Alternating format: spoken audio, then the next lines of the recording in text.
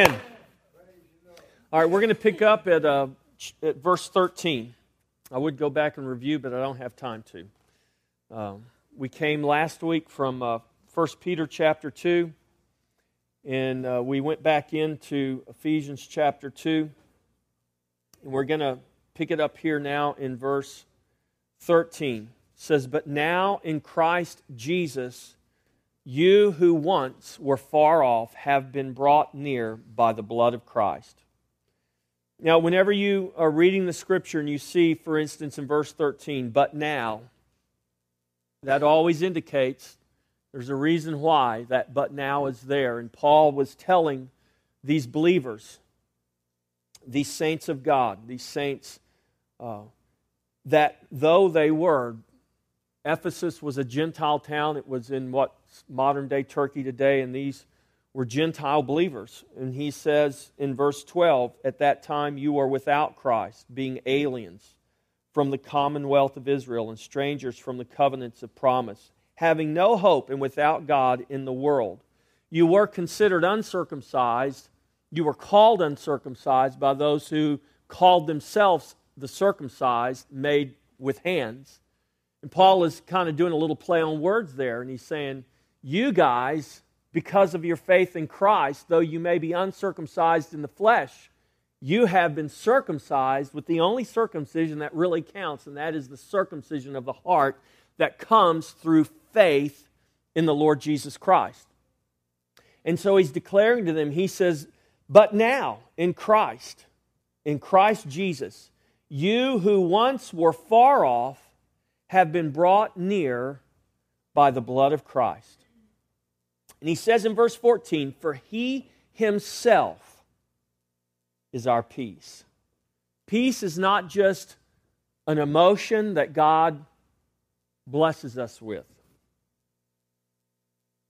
You guys watch, I know this is terrible, but have any of y'all fallen prey to this series that's on right now on Tuesday nights called V? Anybody watch V? Well, it's kind of a weird show, I know. And it's about these aliens, that are hovering over all these cities on earth. But this one, and they look like humans, but they're really reptilian creatures in human skin.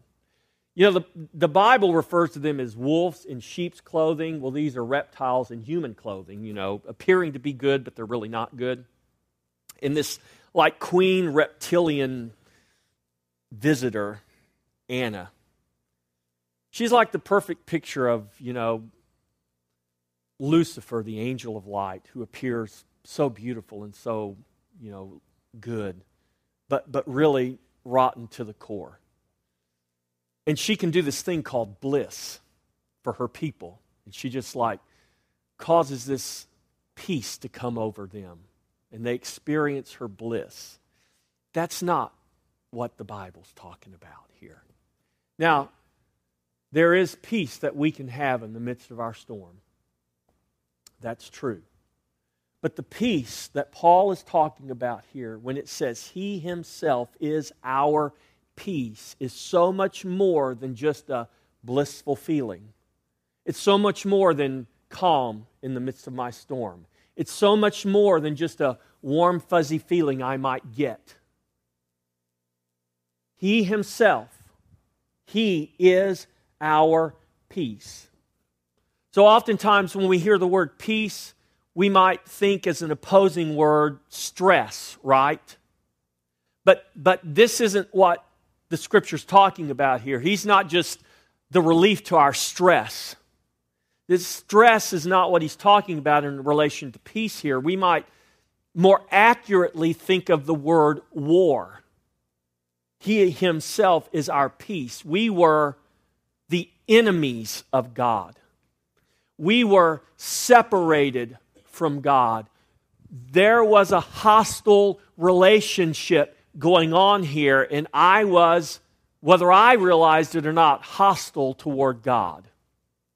Separated from God. And there was nothing I could do about it. So, guess what? You know what the good news is?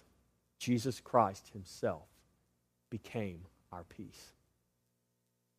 This is what the Scripture is declaring. He Himself is our peace. That word peace in the Greek means to join. It can mean all those other things, warm, fuzzy feelings, blissful feelings, peace and calm and tranquility. That's fine. But at the very root, what this word means is to join. It means to join. And He Himself is our peace doesn't just speak of a nice emotional feeling that I get. It speaks of that which was not joined, that which was separated has now become joined. Peace has been made. He Himself is our peace. Who has made both one? Well, who are the both?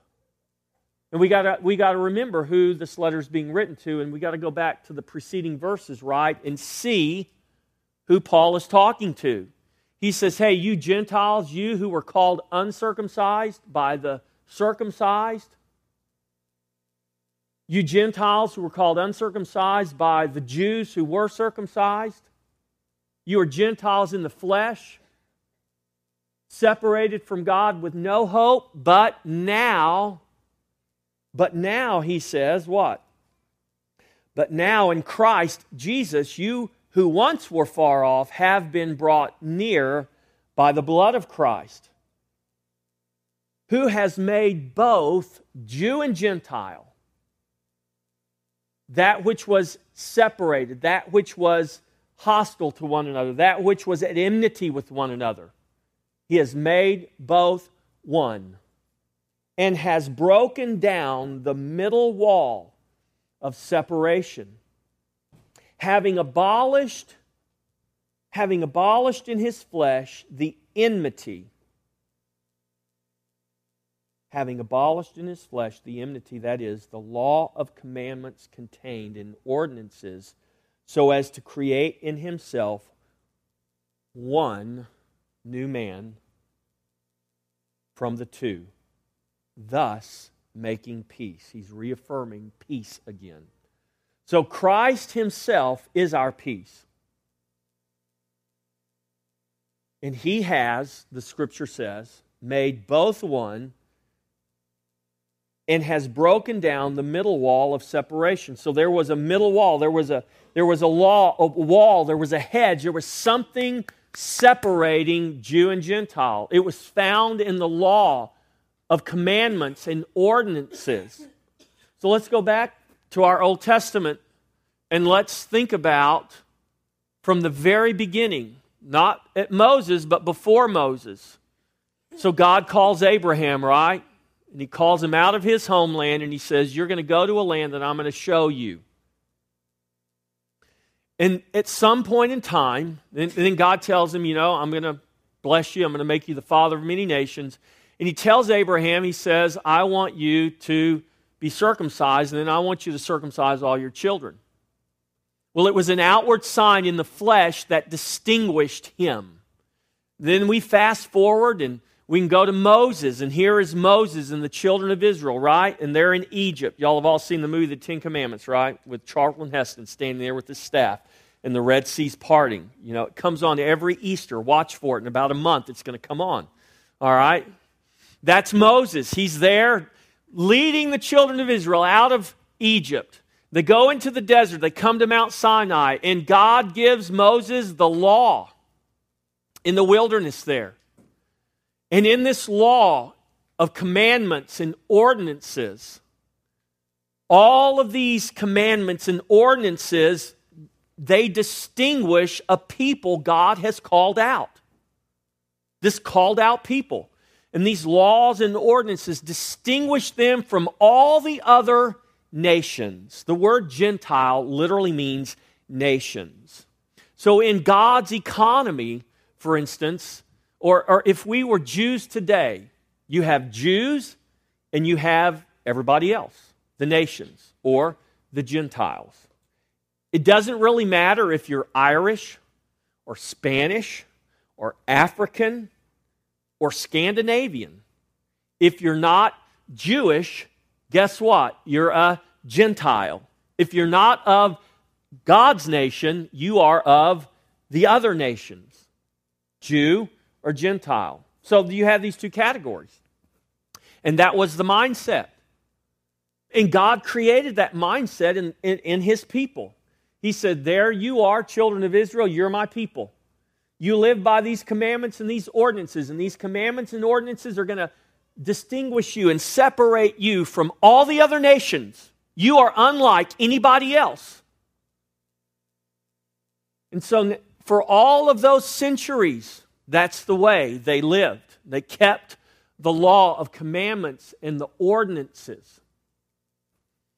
But God, through His prophets, declaring His word, also declared that this salvation was not going to just be for the physical descendants of Abraham, that this salvation was going to be for the nations. And so Jesus comes, and when Jesus gets there on the scene, Jesus begins to declare things. And He has these parables, like there was a vineyard owner, and the vineyard owner sent his servants, but the people working the vineyard killed the servants. So He sent more servants, and they killed those servants. And then one day the vineyard owner said, you know what? I'll send my son. Surely they'll respect my son. And the son comes, and guess what? The vineyard workers kill even the son of the vineyard owner. And Jesus says, well, what do you think should be done to these guys who killed the son of the vineyard owner? Oh, they need to be judged. They need to be dealt with. And so Jesus says, even so, the kingdom will be taken from you and given to another people. And it says they became so angry at Jesus that they wanted to kill Him. Well, you know what eventually they did? They killed Him. And the gospel Jesus preached shouldn't have been unknown to them. And this is why Jesus would say things to the Pharisees, the lawyers. You search the Scriptures trying to find life, but they testify of me. In other words, you're not going to just find life by reading a book and trying to live by principles of this book. You're going to find life when you find the subject of this book, the object of this book, what this book was written to reveal to you, to make known to you. And it wasn't written to us and made known to us just so that we could have cool and good principles to live by so we could feel bliss in our life. No. It was written to us so that we could receive a revelation of the Son of God, the Savior, the Redeemer, the one who would become our very peace. The only one who could ever make that which was two, one. The only one that could ever take that which was eternally separated and disjointed and now make it one. Making peace. And this is what's being declared here by Paul. And so Christ Himself is our peace. He made both one. He broke down the wall of separation. He abolished it. He rendered it inoperative. That thing that separates us, the law and the ordinances. He didn't abolish it in the sense that the law is bad and it doesn't exist anymore. He rendered it inoperative in us because we can't fulfill it. That was the point of God giving us the law. You guys have heard me say this before. The law was not given as a system for us to become righteous. The law was given to us to reveal to us our inability to achieve righteousness. Because in and of ourselves, we can't keep the law. We can try to operate in it. We can try to make it operative in our life. But all it does, when it operates in our life, it doesn't make us righteous. What it does is reveal our sinfulness. And it reveals our desperate need for a Savior. It reveals our desperate need for one to come and make peace where there is no peace. Hallelujah, church. Jesus has done that. He has come and made peace where there was no peace. He has come and He has fulfilled for us in Himself, in His flesh, the very thing that we could not fulfill. And that's how He abolished or caused it to become inoperative in us. It doesn't operate in us. It can't operate in us. It can only operate in Him, and it only applies to us as we what? As we find our life where? In Him. Now you'll notice, I won't go back, but I would encourage you, start at Ephesians 1:1 and get a highlighter and mark all the places where you see the phrase, in Him.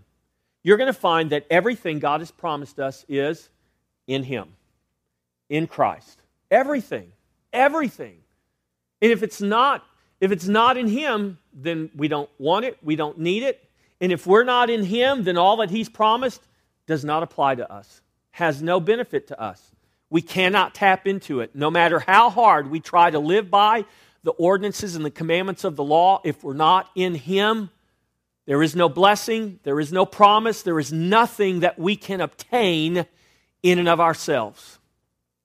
It's only in Him that we find peace. It's only in Him that the two have become one. And He has made that which was disjointed, joined together. So He Himself is our peace. Why? So as to create in Himself. Look at verse 15. So as to create in Himself one new man from the two. To join, to set at one again. That word peace means to join or to set at one again. If myself and someone has a disagreement, we're not in unity, are we? We're not at one. We're disjointed. But when there's peace, that which was once one but became divided is set at one again. This is what this word means. This is what it's communicating. Why didn't the disciples have peace with Jesus when they were in the boat and the storm was raging? Why were they fearful? Because they weren't one with Him. Now think about it. If they would have been one with Him in mind, in spirit, if they would have had the same mind as Christ, if they would have had the same revelation as Christ, then they would have had the same peace as Christ, right? They would have. If Christ wasn't fearful, so there's no reason for me to be fearful. But there was a disjointment there. And this is what happens in our life oftentimes. There's a disjointment there because we don't see ourselves, we don't perceive ourselves, we don't comprehend the reality that we are one in Christ. That He Himself is our peace. He is our very life. Why am I fearful? John says we don't need to be fearful. We have boldness and we have confidence.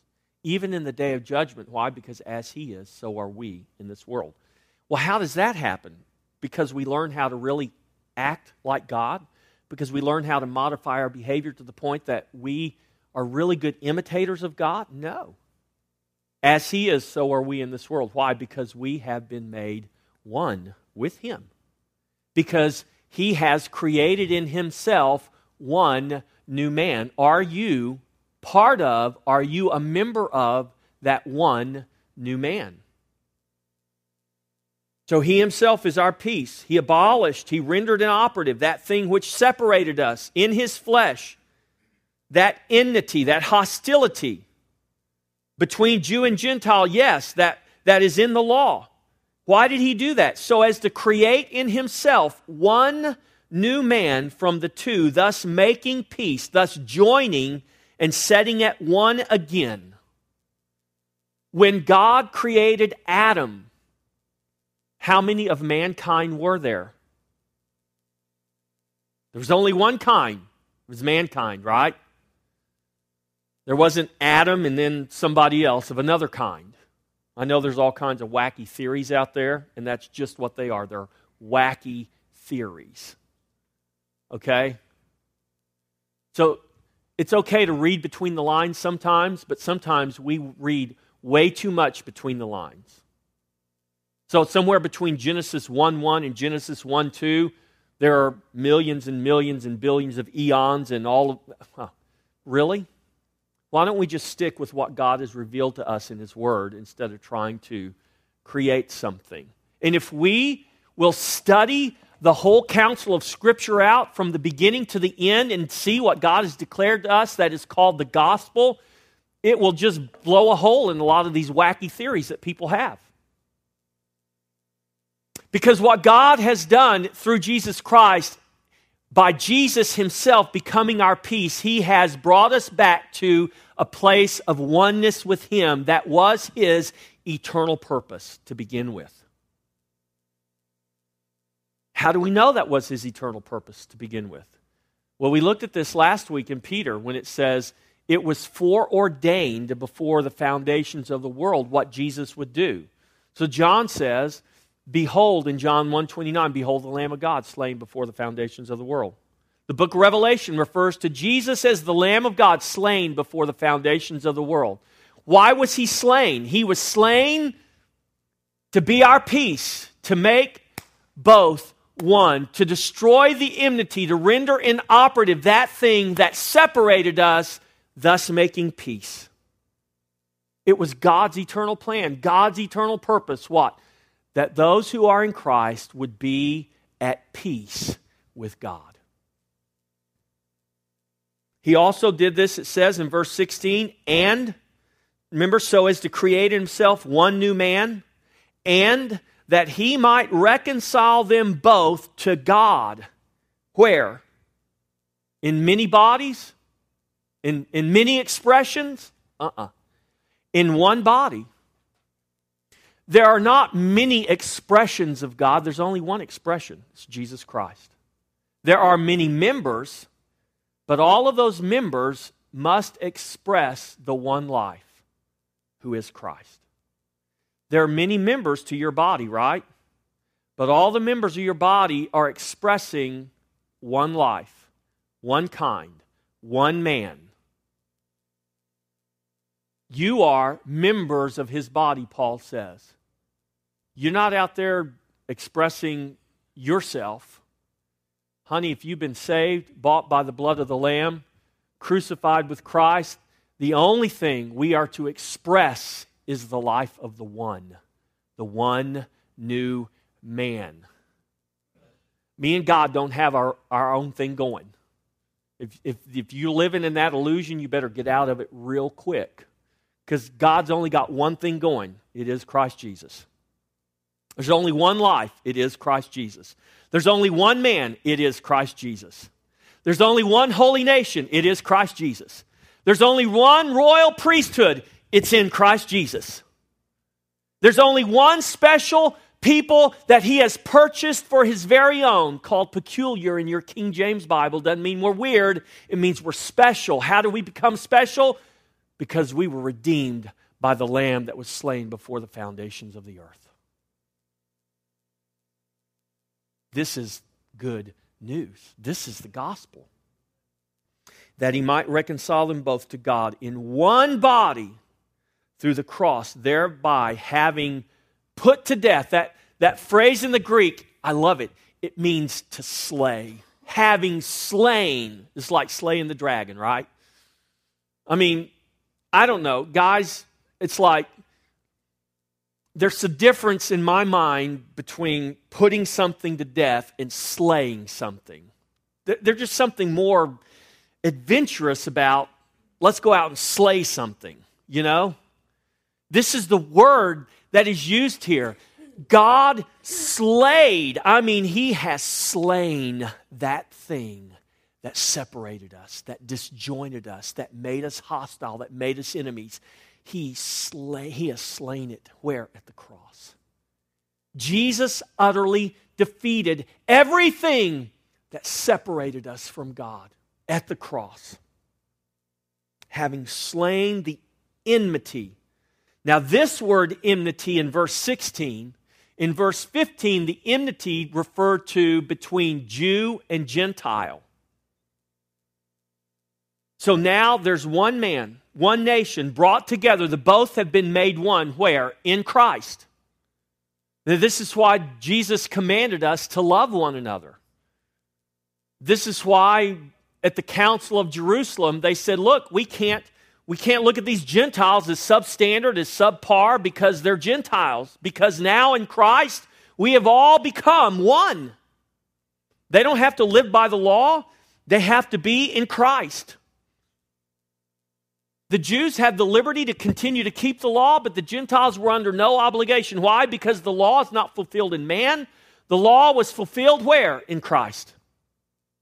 The ordinance, the commandment that divided us, that was the middle wall, the hedge of separation, it was abolished, rendered inoperative. Where? In Christ. This is what Paul is saying.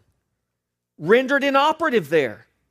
And so now God has made peace between not only Jew and Gentile, but in verse 16 he says he has also abolished the enmity that existed what? Between God and man. Now we can go back, but now God's going all the way back to the beginning.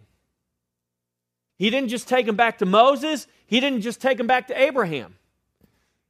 Here he has taken us all the way back to the beginning. All the way back to the garden when man ate of the forbidden tree and became separated eternally at that moment from God with no hope of ever being joined to him again. Do you realize that, church? This is what the Scripture means when it says he made a way where there was no way. There was no way for man to be joined again, to be at peace with God when the fall took place in the garden. No way known to man, but it was known to God. It was known to God before man was created. It was known to God before the first star was created. It was known to God before the foundations of the universe were thrown out there and laid out. It was known in the Godhead between Father, Son, and Holy Ghost that the Son would be the Lamb of God slain before the foundations of the world. God knew exactly how he would bring man into a oneness and create in himself one new man. This has been the eternal purpose of God for all eternity. And so through the cross, thereby having put to death or slain the enmity between God and man. There is no more enmity between God and man in Christ. Man's not going to have to pay for all of his sins. Christ already paid for those. But I'll tell you what man will answer to. And this is what John, hold your place there. Let's go to John 16. John 16, verse 8. Jesus, this is hours before his arrest in the Garden of Gethsemane. Jesus is preparing his disciples for his crucifixion, his departure, and he's telling them, look, it's to your advantage that I go because I'm going to send the Comforter, the Helper, the Spirit of truth, the Holy Spirit. Verse 8, John 16:8, when he has come, he will, who will? The Holy Spirit will convict the world of sin, singular, and of righteousness, and of judgment. Righteousness and of judgment. Of sin. Why? Because they do not believe in me. You know what sin men will answer for? It is the sin of not believing in Christ. Do you know what's going to send men into eternal separation from God? It's not trusting in Christ.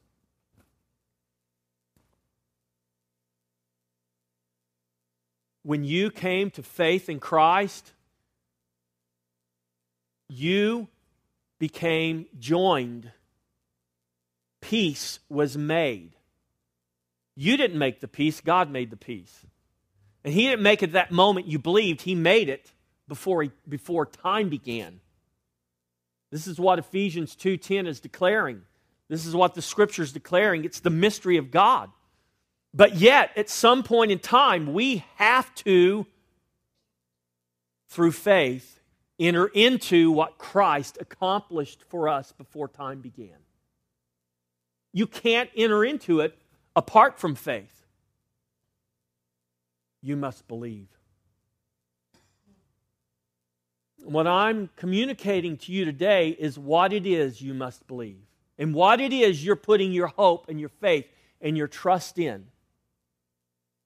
See, what God has given to us, the hope and the promise that He's given to us, is not just one day when we die, we're going to get to go to a place and experience eternal bliss. It'll all be good there. I mean, that's great. But I want you to realize that's a very shallow view of what God has done for us.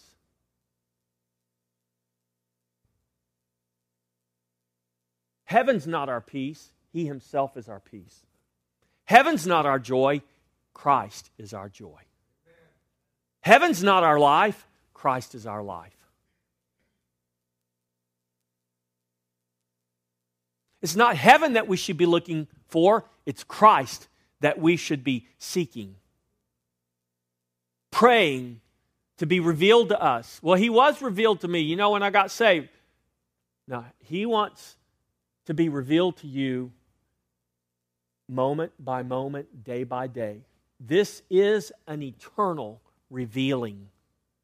Why? Because He is an eternal God.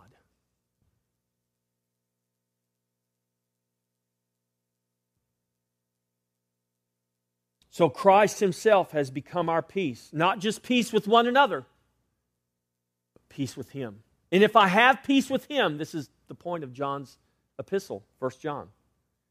If you have peace with God, if you love God, then why don't you love each other? Why aren't you at peace with one another? Don't tell me you love God if you're feuding and fussing with one another and you're not loving one another. Because if you can't love one another, how can you love God? If you can't love one another, then the love of God's not in you. Whew. Kind of strong words, isn't it? You see how they go together? Christ Himself is our peace. This way, that way, any way you want to point it, He's our peace. And if I have been reconciled to God, then what is keeping me from being reconciled to my brothers and my sisters?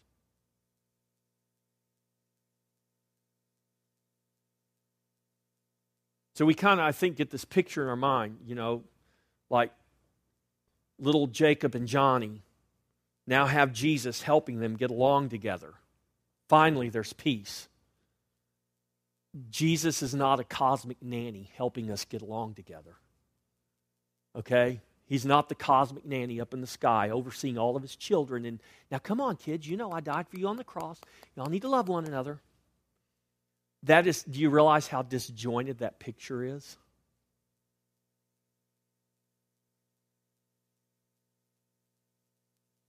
You know why my right hand doesn't war with my left hand?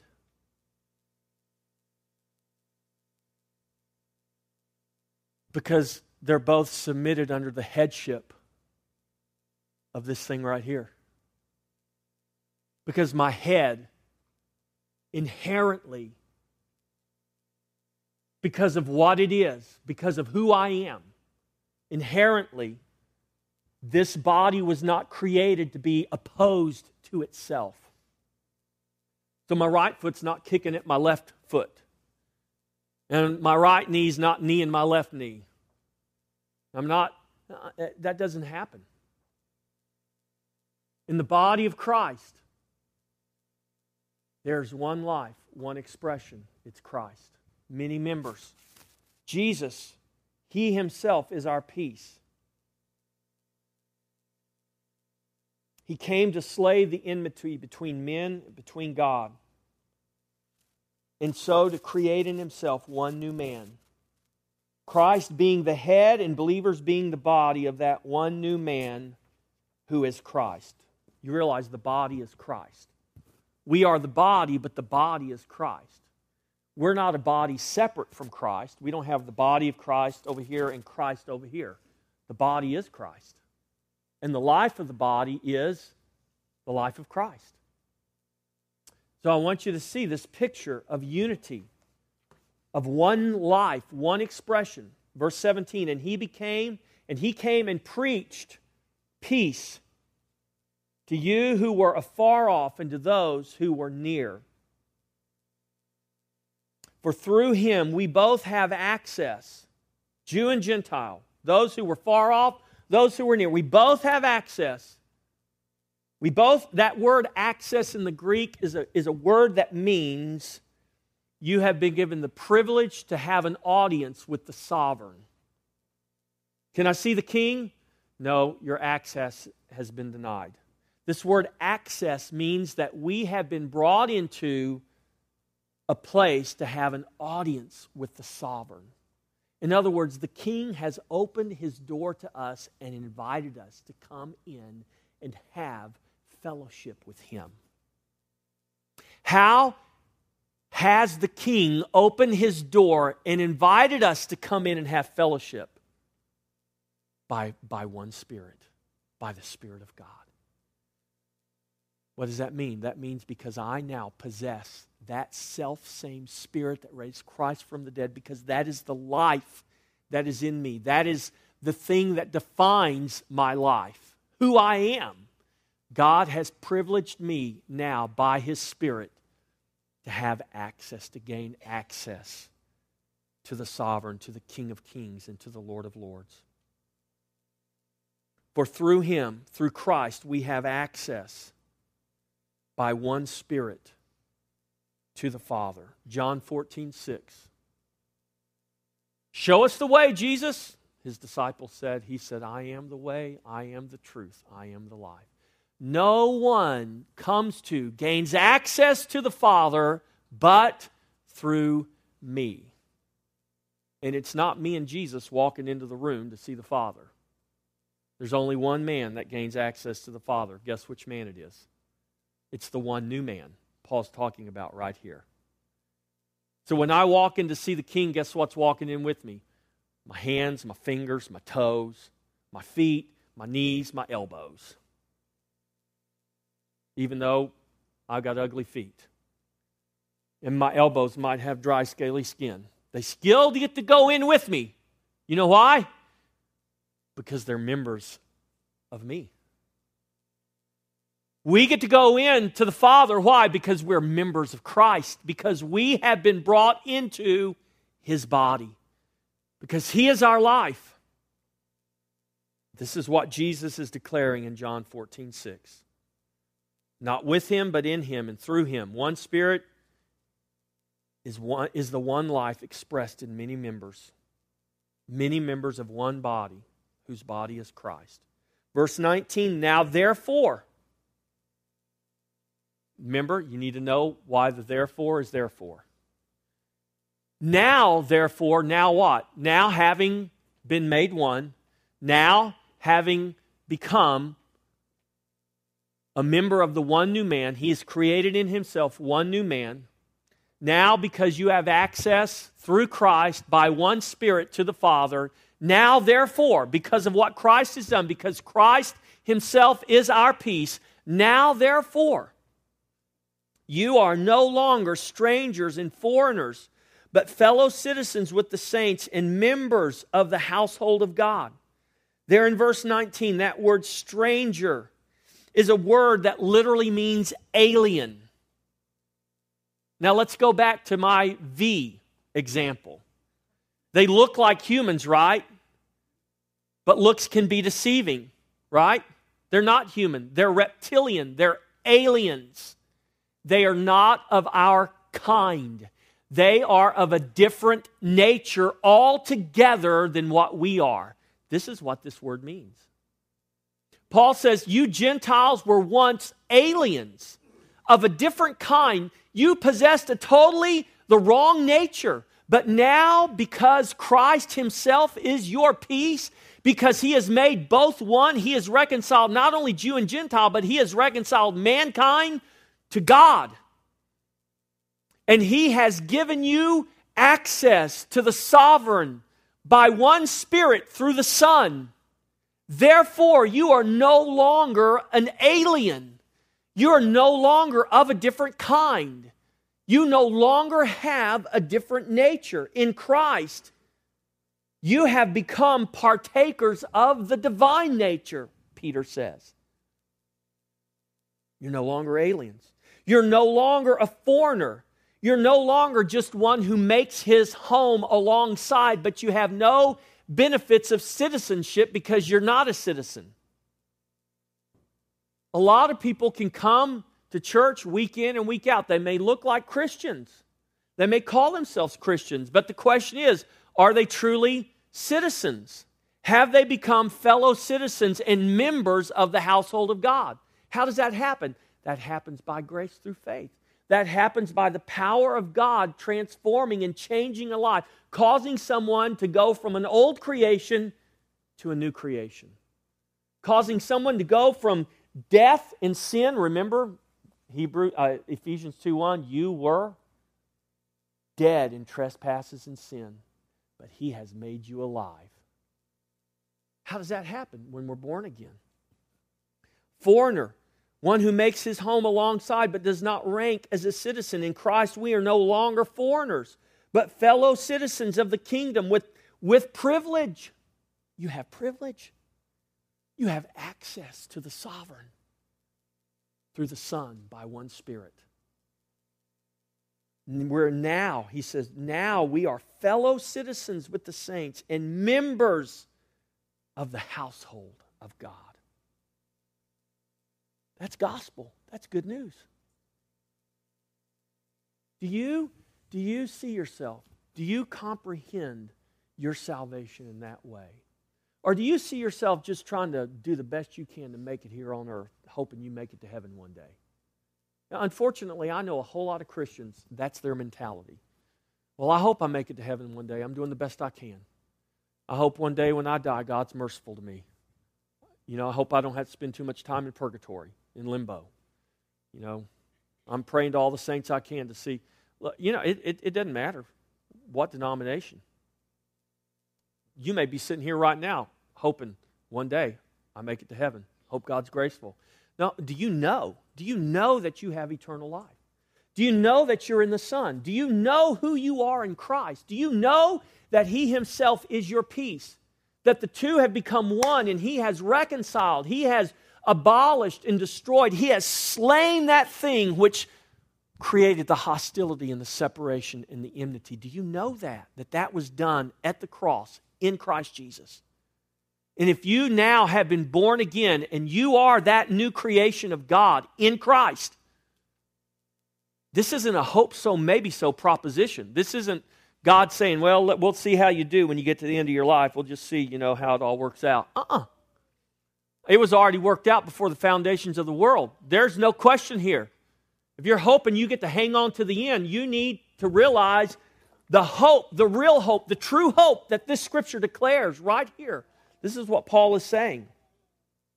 In Christ, we're no longer foreigners. We're fellow citizens of the kingdom with privilege.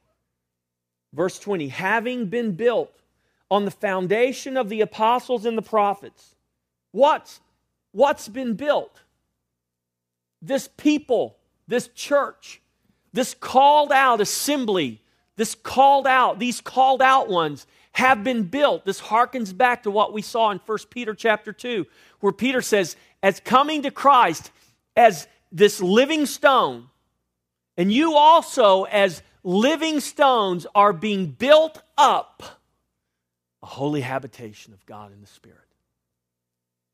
You also as living stones are being built up to do what? To present your spiritual sacrifices to Him. It's a picture, the symbolism is of the temple. We go into the temple and we present our sacrifices. Peter says, you are that temple. You are the temple God is building. You are the sacrifices that are being offered. It's the thanksgiving that is the fruit of your lips, offering up thanksgiving to God. Having been built on the foundation of the apostles and prophets, Jesus Christ Himself being the chief corner or the chief cornerstone. So we have a foundation and we have a cornerstone. Two very important things if you're going to build something. You need to have the proper foundation and you need to have a cornerstone. You have a foundation and you have a pattern. Christ is the foundation and He is the pattern. And Paul says the foundation, built on the foundation of the apostles and the prophets. Who are those guys? Those are the guys who wrote the Bible. It's not the guys running around today calling themselves apostles and prophets. We can get maybe those gifts still exist in a form, but they don't exist in the form that Paul is talking about right here. No one is writing Scripture anymore today. That's why we don't call ourselves Mormon, okay? God bless the Mormons.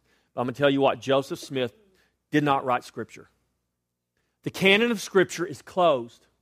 Who wrote it? The apostles and the prophets wrote it. The Old and the New Testament complete what we have right here. This is the foundation that you are being built on, and Christ is the chief cornerstone. He's the pattern. He's the thing that's going to make sure it's all square and it's all lined up the way it's supposed to be lined up. And you are living stones that God is building up into this building, this temple, this structure that's not being built with the hands of man, but it's being built by God Himself. Where? In Christ. Well, y'all should have shouted on that one right there. Jesus Christ Himself, the chief cornerstone, the foundation and the pattern. Verse 21, in whom? Now I want you to see that. You should highlight that. In whom? What is that? In Christ. Where is this thing being built? In Christ. Where is this building going on? Where is God erecting all this and preparing all this? It's in His Son. It's Christ. It's in Christ. Remember what I said? Paul started his letter. God has blessed us with every spiritual blessing where? In Christ. In Christ. You're not going to get built one day. Honey, you're being built today.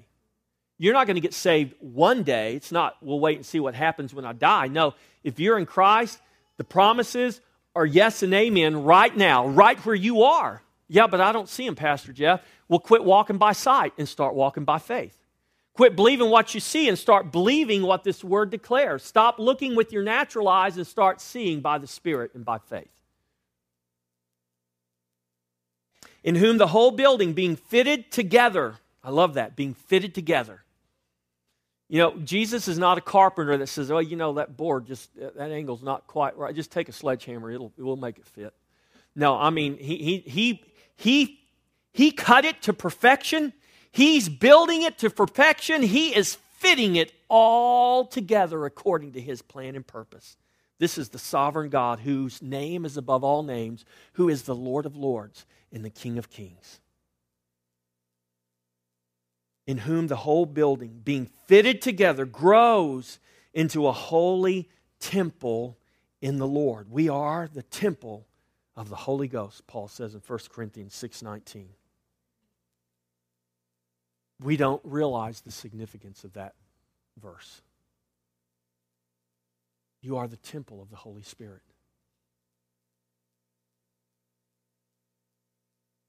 We're the temple of God in Christ. We're not a temple on our own.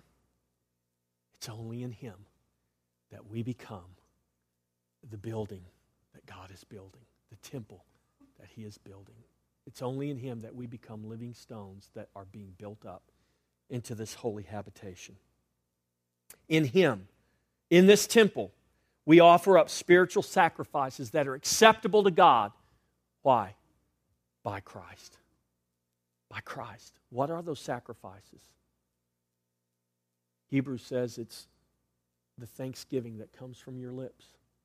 Paul says, present your bodies as living sacrifices. It's who you are. It's who you now are in Christ. It's you expressing that thankfulness, that love that was poured out to you, poured back out to God.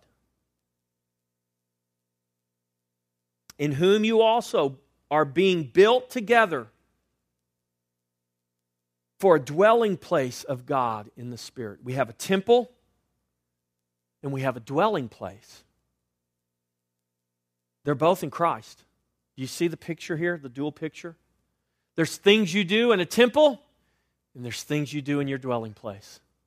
The temple is where we offer sacrifices acceptable to God, but the dwelling place is where we abide. It's where we find our place of rest, our place of abiding. Our rest is where? It's in Christ. Our abode, our dwelling place, where is it? It's in Christ. In Him we find our abode, our dwelling place, our place of rest. In Christ we find David's desire, Psalm 27:4, that I could live in the house of the Lord forever. We find David's desire where? In Christ, who is our dwelling place. And we are being built up, what? A dwelling place of God in the Spirit. It's a picture of the vine and the branch. The branch abiding in the vine and the vine abiding in the branch.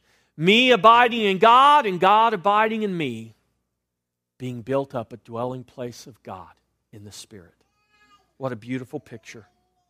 We are the new creation in Christ, the one new man He created in Himself. He Himself is our peace as He has made peace and brought us into Himself. How? By grace. If you trust, if you believe Christ, this is your salvation. This is your peace. This is what Paul declares in Corinthians. This is what eye could not see. This is what ear could not hear. This is what could not enter into the heart of man, the imagination of man. What God has done for us in Christ Jesus was beyond human imagination and comprehension. And he goes on and he says this before that. He says, had the rulers of this world known. It was beyond their ability to see, to hear, to know, to comprehend, to even imagine. Had they known, they would not have crucified the Lord of glory. This is the eternal plan and purpose of God. This is your salvation, church. This is who you are. This is who you are in Christ. He Himself is our peace. Hallelujah. Let's all stand.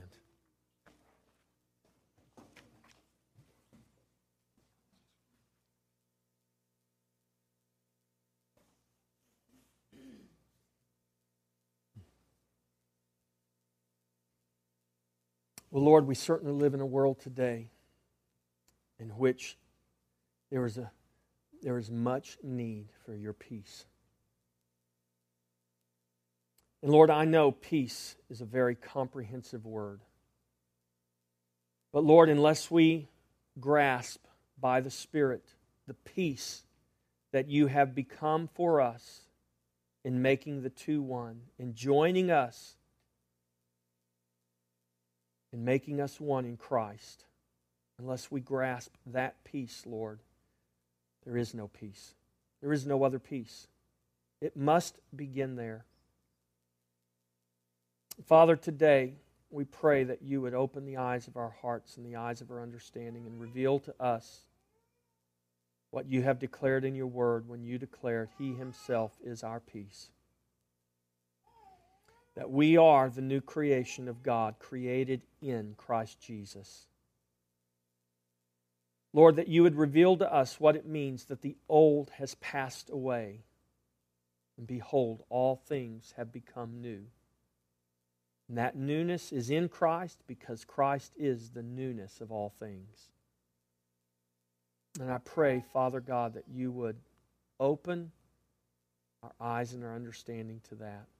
And out of that revelation, God, we would experience a peace that passes understanding, a peace that would guard our hearts and guard our minds, a peace that would cause us not to be anxious in the face of any situation or circumstance. We have that assurance and we have that promise, Lord, because you are our peace. Because we are no longer your enemies. There is no longer a hostility that exists between God and man. That has been satisfied in Christ Jesus when He took the wrath that was rightly ours. And we are so thankful for that, God. And I pray today, Lord, for your people, that they would have the eyes to see and the ears to hear the good news of the gospel. That we would not see these things and think of these things in shallow ways, but we would think of them and perceive them in the proper way, trusting that you would give us the revelation we need day by day, moment by moment. Lord, we pray once again for the Patchke family. Lord, even as we've talked about peace, we thank you, Lord, for their peace.